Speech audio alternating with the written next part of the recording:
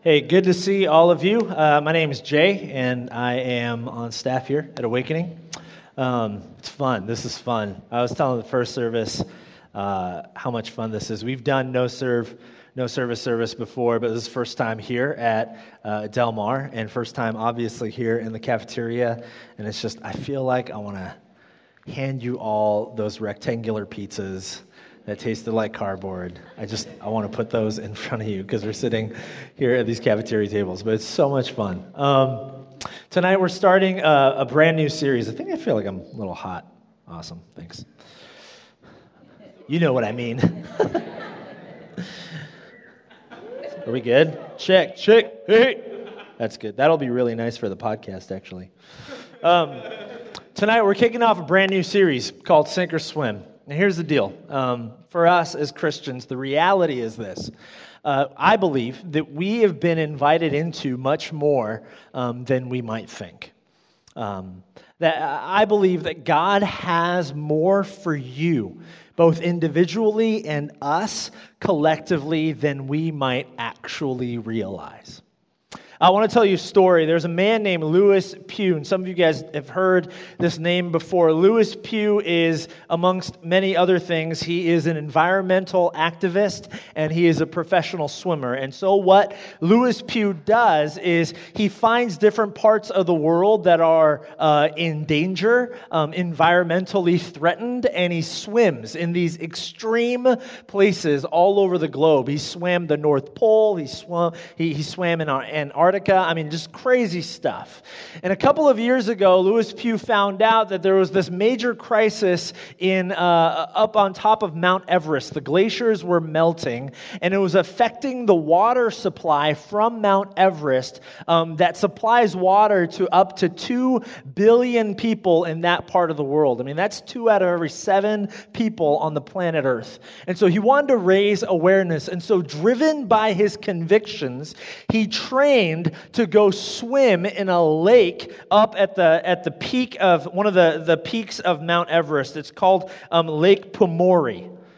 Lake Pumori. And Lake Pumori is at 17,000 feet, and the water is about 35 degrees Fahrenheit.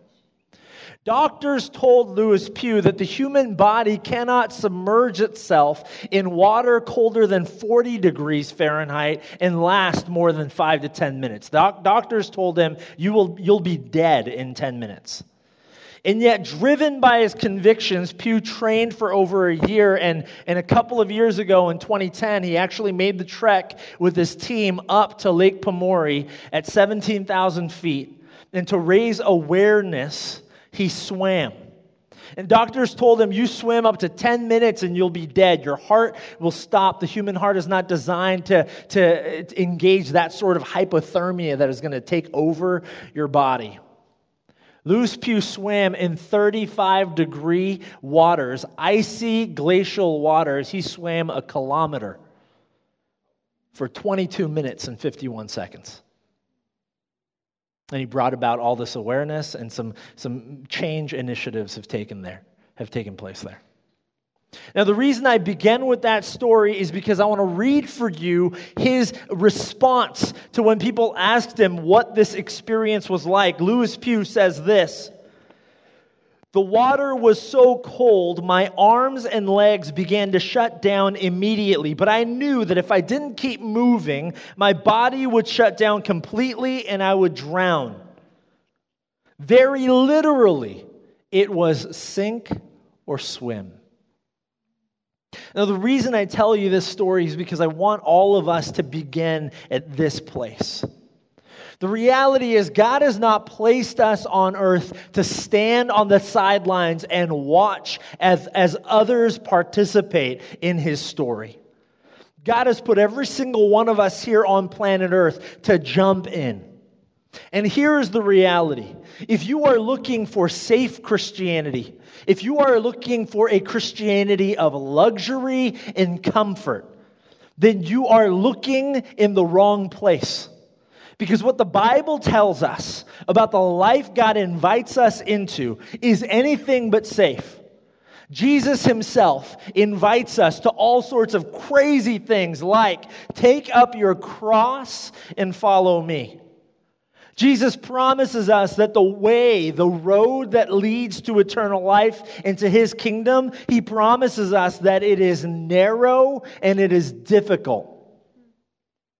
Over and over, the New Testament invites us into death so that we might be born into new life. And yet we have sedated this Christianity. And what we often think is that Christianity is about showing up to a comfortable place and feeling safe and feeling good and feeling secure and feeling surrounded and feeling loved. And none of those things are wrong. In fact, all of those things are major components to the Christian experience, but it's not complete because we've been invited into a story that is greater, I would bet, than the stories that many of us are living. And so in this series, Sink or Swim, we're going to explore some of these ideas. What will it look like for us to say yes to the invitation into this frightening, often daunting, unsafe will of God? The middle of God's will, treacherous waters. How might we not just survive, but thrive there? There's a story in the Old Testament that I think paints a beautiful picture of this for us.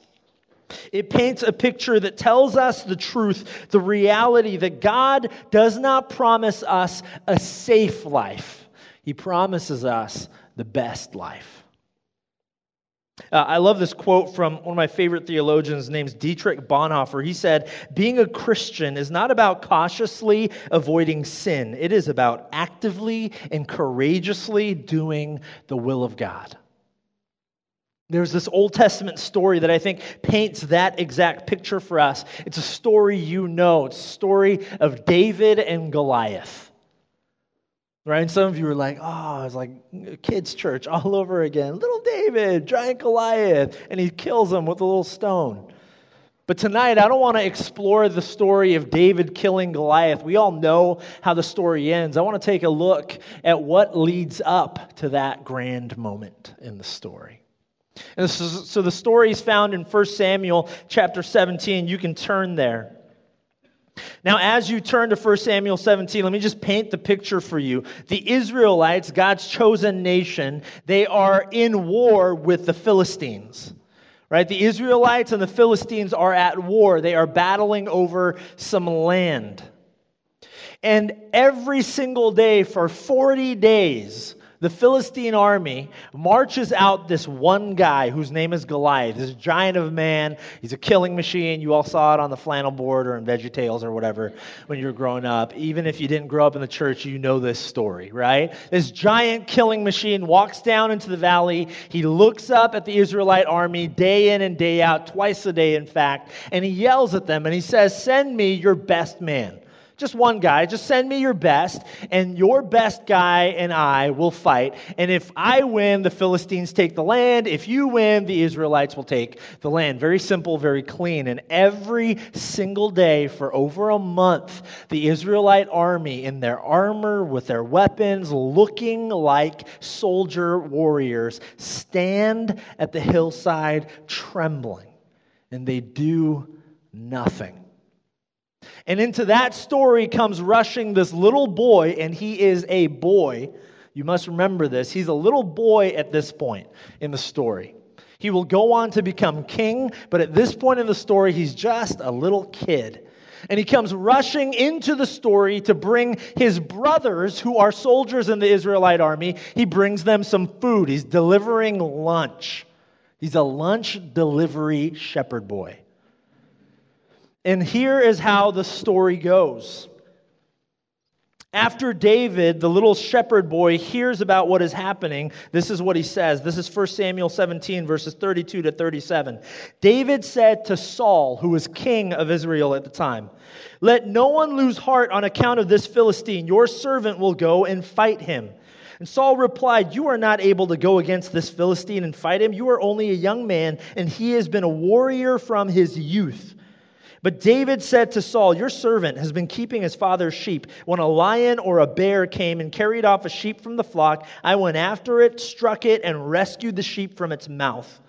When it turned on me, I seized it by its hair, struck it, and killed it. Your servant has killed both the lion and the bear. This uncircumcised Philistine will be like one of them, because he has defied the armies of the living God." And here is the key: "The Lord who rescued me from the paw of the lion and the paw of the bear will rescue me from the hand of this Philistine." And Saul said to David, "Go, and the Lord be with you." There is this giant killing machine challenging an entire nation's army day in and day out, and not a single soldier wants to march down and fight him. And this little shepherd boy delivering lunch to his brothers comes up to the king of the nation and he says, "Hey, check it out. I'll go fight him. Seems like no one else wants to fight him. I will fight him." And he's a boy, and so he does what boys do. When the king says, "No, I mean, are you kidding me? He's a killing machine. You're just a little kid." He does what boys do. He dreams huge, and he says, "Well, okay, check it. This one time, I was watching my dad's sheep, and there was a lion, and I punched it in the face. This other time, just listen. This other time, this bear." Okay, this grizzly bear came over and he tried to take my dad's sheep. And I was like, bear, I ain't scared. And I punched it in the face.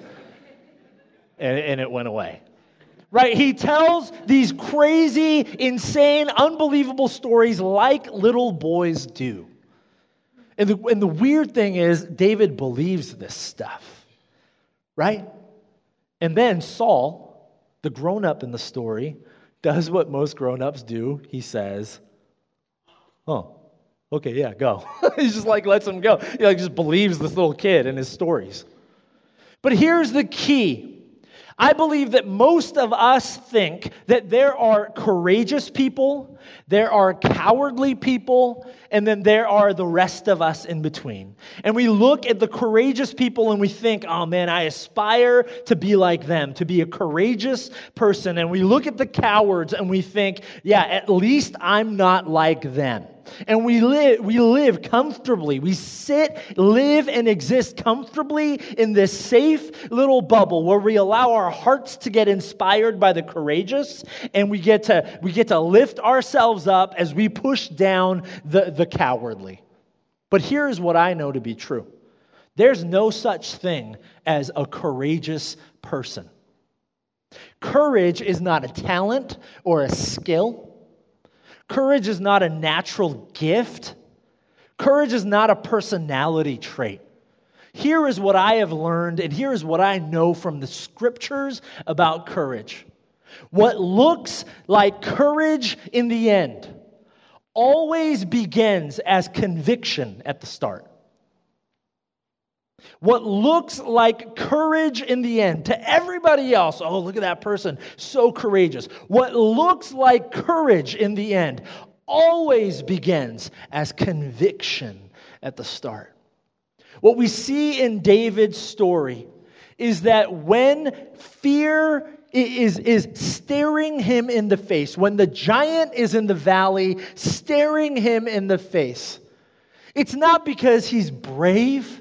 It's not because David is courageous. He doesn't say, "Well, listen, everybody else is a coward, but I'm brave, so I'll fight him." What David says is, "Here is what I know to be true. God has shown himself faithful, and I have a conviction in my heart that the God who has been with me is with me now, and he will go before me into the valley, and I will slay the giant." David is driven not by courage or bravery. He is driven by conviction. And it is that conviction that compels David to action. And when he acts, God moves in his life in ways that are unthinkable. He slays the giant, and then the rest of us look at the end of the story and we say, "What courage." What looks like courage in the end always begins as conviction at the start. David's conviction leads him to action, and the action results in courage. Courage is not a gift or a skill. There are no courageous people. There are only those who make the decision to act upon their convictions and those who don't. And so, who are we going to be? Lewis Pugh says something really interesting about the swim that he made up at Mount Everest. He says that it taught him one thing, and it was this. He says, "It taught me that there is nothing more powerful than the made-up mind." Isn't that cool? There is nothing more powerful than the made-up mind. You see, David made up his mind. For him, it didn't matter that the rest of the Israelite army was trembling in their boots. For David, he was driven by this conviction that God was with him and for him, and that the nation of Israel was God's chosen people. And with that conviction, he marched. He made up his mind to march and to face the giant head on when nobody else would. Ralph Waldo Emerson, the writer and poet, he once said this: "The wise man in the story prays to God, not for safety from danger, but for deliverance from fear." When was the last time you prayed that way? When's the last time you prayed, not that God would change your circumstances or fix the problem or pull you out of the mess that you are in, but when was the last time you prayed, "God, it doesn't matter what mess I am in. My prayer is that you wouldn't deliver me from this, the stuff, the circumstances, the situations. My prayer, God, is that you would deliver me from fear, that I would not be afraid anymore." A couple of weeks ago, many of you were here, and Bob Goff told that story about his friend Charlie in Uganda. And I've heard that story many, many times. And I got to tell you, every time Bob tells that story, and he talks about how when Charlie was dying in that field, and Bob asks him, "What were you thinking when you were dying in that field? What kept you going?" Bob says that Charlie responded, "I kept thinking over and over again, God loves me, and I'm not afraid." Every time I hear that, I just have to walk out of the room. You know why? Because I'm a coward. I'm a coward. And it's not because I was born a coward. Like I said, there are no courageous people and cowardly people. I live into cowardice. That's what I mean. Let's just be honest about who we are. The other day, I got home, and my wife and I got home. She looks down on the floor, and she goes, "Oh, spider!" Right? It's like a typical thing in our house, spider.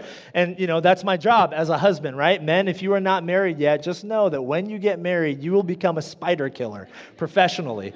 Many of you already are. So I'm a professional spider killer, right? It's like, spider, I got to kill it. Okay, but in addition to being a spider killer, I am also a cheapskate. And so the thing nearest to me was our paper towel rack.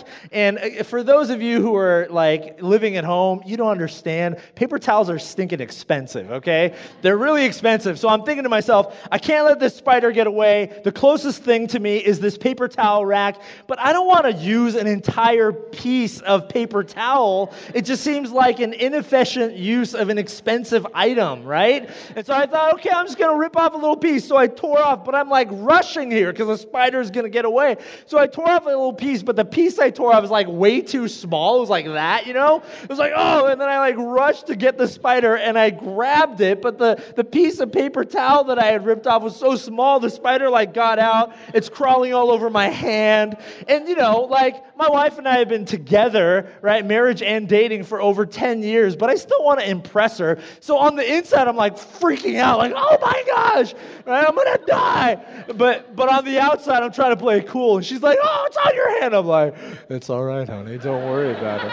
But I'm on the inside, I'm oh, right? So I have this tension on the outside. I'm trying to be cool. On the inside, I'm dying. So I'm right? I'm so tense. And I finally kill it.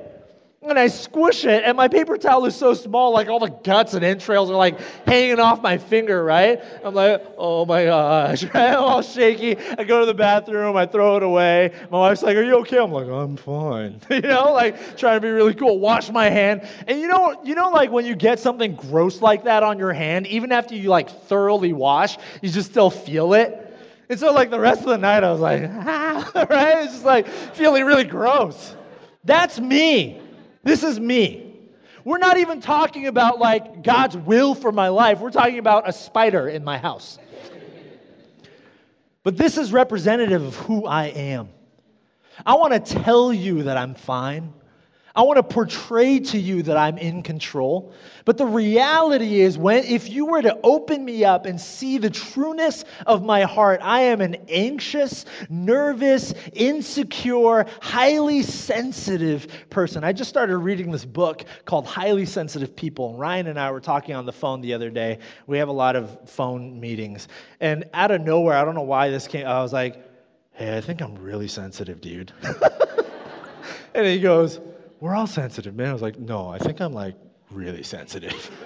And it was like this weird conversation, right? But like, this is me. This is who I am. And I'm revealing all of it to you because it is so freeing. Because the reality is most of us in this room live life that way. You live like an afraid, fearful, insecure individual. But the reality is God is for you and He is with you. He is as with you as He was with David. And when the giants of your life are taunting you in the valley, if you would let the conviction that God is with you and for you lead you into action, you might find that at the end of that story, you are more courageous than you've ever known. This is truth. Courage is not a natural thing inside of you. It is a discovery. And you only discover courage if you say yes by your convictions to whatever it is God is inviting you into. Now, you might say, well, that's not me. I mean, that sounds really good, but that's not me. When I hear guys like Bob Goff, and he's like, oh, love does. Go change the world. Become the consul to Uganda. Start a nonprofit. Bless witch doctors. Change the world. You can do it. I'm like, yeah, I'm going to buy your book, right? Right? He's like, go, just do it. You're like, just change the world in the name of Jesus. I'm like, woohoo. Sign my book. I bought it for $15. Took a picture with Bob, me and Bob, right? Twitter, everyone see? I saw Bob once. And then it just ends there. It's like I read his book. It's like really inspiring stories. I read it in the comfort of my home, doing nothing. And then afterwards I was like, it was awesome. And then that was it. And this is us. We stand on the ledge of the valley looking the part while others march into the valley changing the world. You have a choice. God has invited you. God has invited you not to watch, but to participate. And here's the deal. God has invited you as you are. There's a part of this story that's really interesting to me. It's 1 Samuel chapter 17, verses 38 to 40. This is after David has told Saul, okay, I'm going to go kill this giant, this giant Goliath. And Saul says, okay, yeah, do that. Here's what happens. Verses 38 to 40. Saul dressed David in his own tunic. Saul put on a coat of armor on David and a bronze helmet on his head.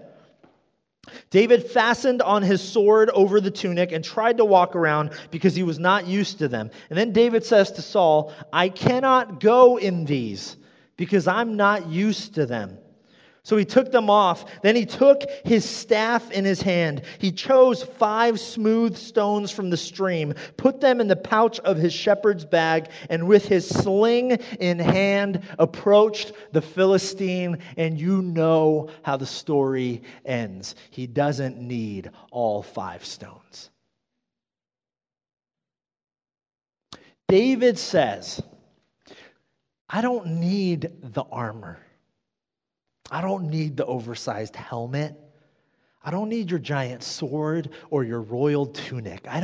That's not me.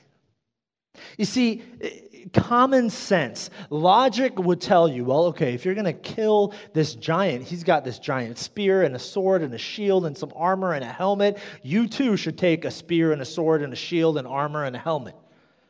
That's what common sense would tell you. And that's what common sense tells us. Well, I can't change the world. I'm not Bob Goff.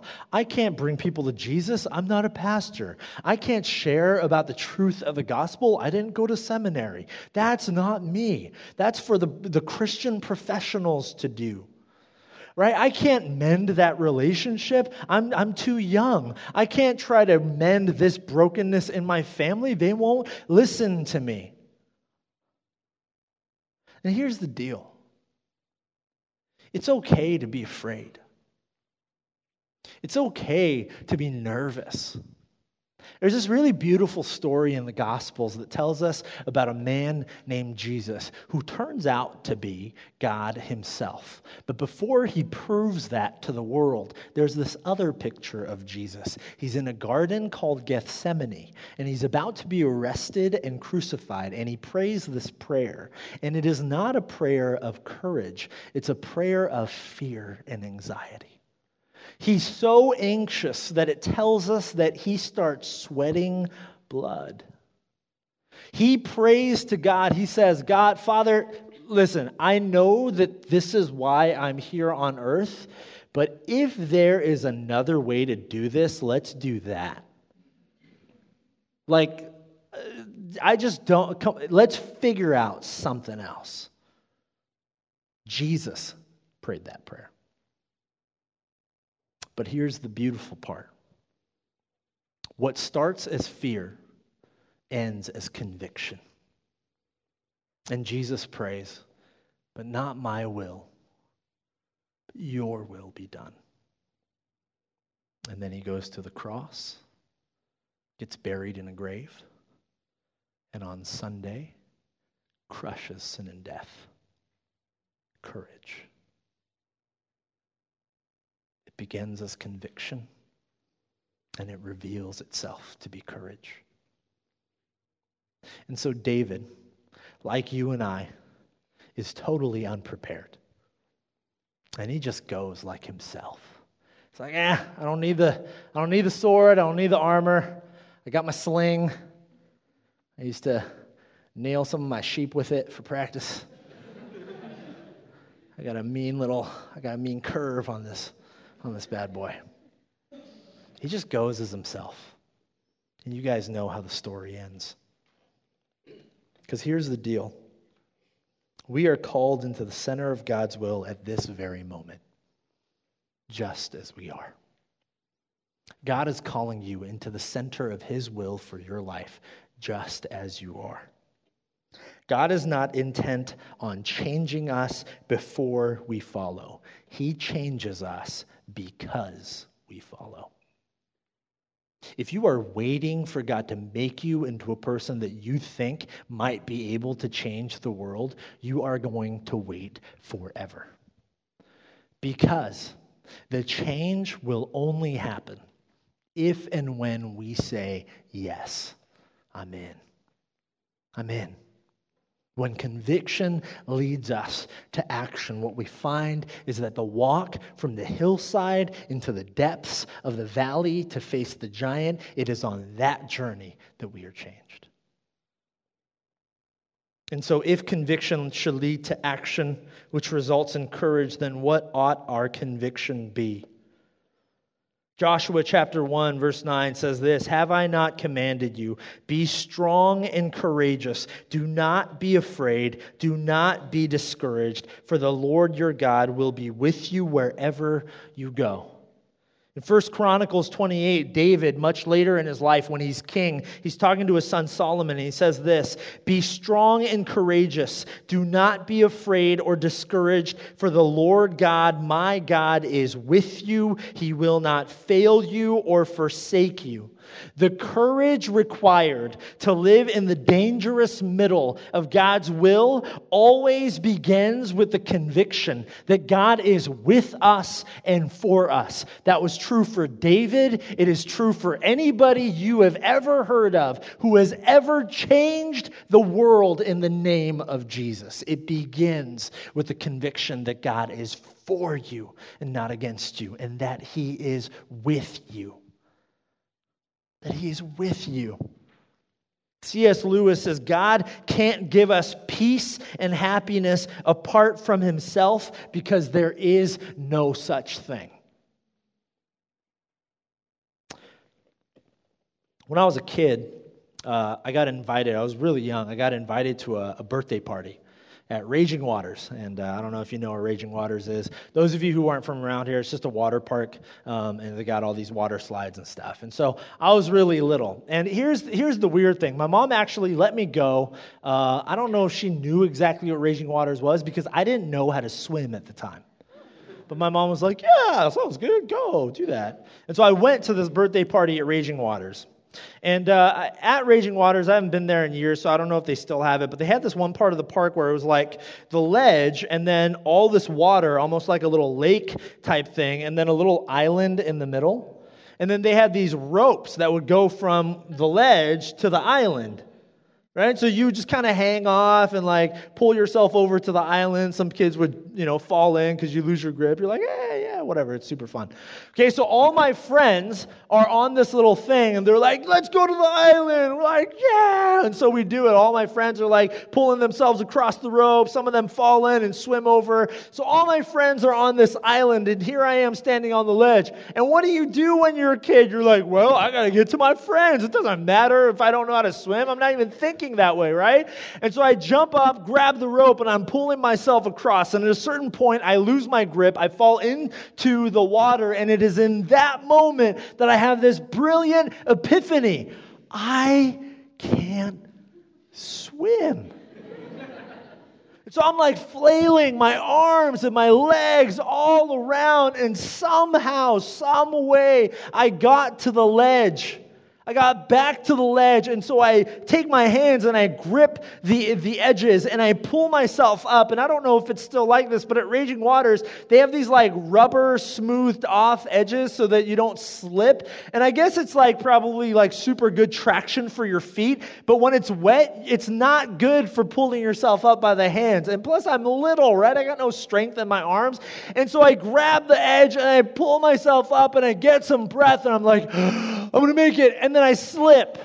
And this happens over and over. I'm pulling myself up and I slip. And every time I slip, I'm thinking to myself, this is it. Life is over. It's been a great run of 6 years. I've done so much. I was born. I ate. I pooped. I played with toys. And now I will die, right? Like, I was like, what a story. What a life. And I'm pulling myself up over and over. I still distinctly remember at a certain point as I was underwater thinking to myself, man, I'm going to miss my mom. I remember I was so distraught. I actually thought I was going to die. And then what felt like the hands of God Himself came. And ladies, stay composed. It was like the hottest lifeguard guy I have ever seen in my life. Just ripped and like, he's just like his massive, manly hands under my armpits, under my little 6-year-old armpits. And he grabs me out of the water, right? And so like, he's like pulling me out and I'm like, wah! Right? Like, just like the water is trickling off me slow-mo. I'm like the child of the promise. I'm like, yeah! Right? And it's like this Lion King moment. He's all, yeah! And all the animals are singing. And it was like this chorus. And Elton John was there. It was nuts. And then he pulls me down and he's like, are you all right, bro?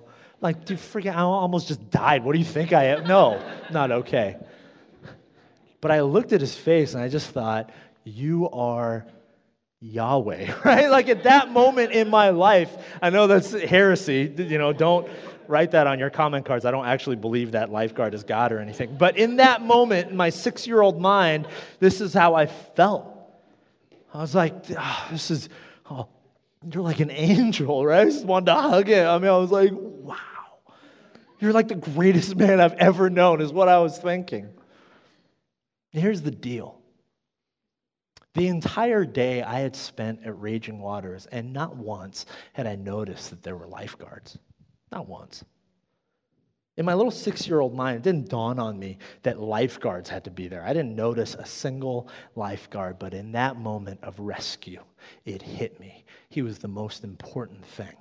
He was the most important thing in my entire day. God will take you. God will take you to deep waters if that is what it takes to remind you that He is with you and He is for you. Here's my challenge and my hope for us. When God takes you to deep waters to remind you of your dependence and reliance on Him alone, let Him take you there. Because you will come up out of the water changed. And you will see life for what it truly is. That God has a story for you. And that God has invited you to participate in His kingdom that is changing the world. And that no matter how large and how impossible the giant in the valley may be, God is bigger. God is bigger. He loves you. He is with you. He is for you. He will never leave you. He will never fail you. He will never let you down. He will never let you go. He will never let you go. Let me pray for us. God, we trust in you. Those words are way easier for us to say or sing than they are for us to live. But we begin tonight with what we have, and what we have are our words. And so we say, God, we trust in you. And we invite you to make those words such a deep reality in our hearts and lives that we begin living with conviction and stop living out of fear. That the conviction of the truth that you are with us, that you are for us and not against us, would lead us into action, to saying yes to whatever it is you are inviting us into, and then to see on the back end of that story how you have brought about courage in our lives.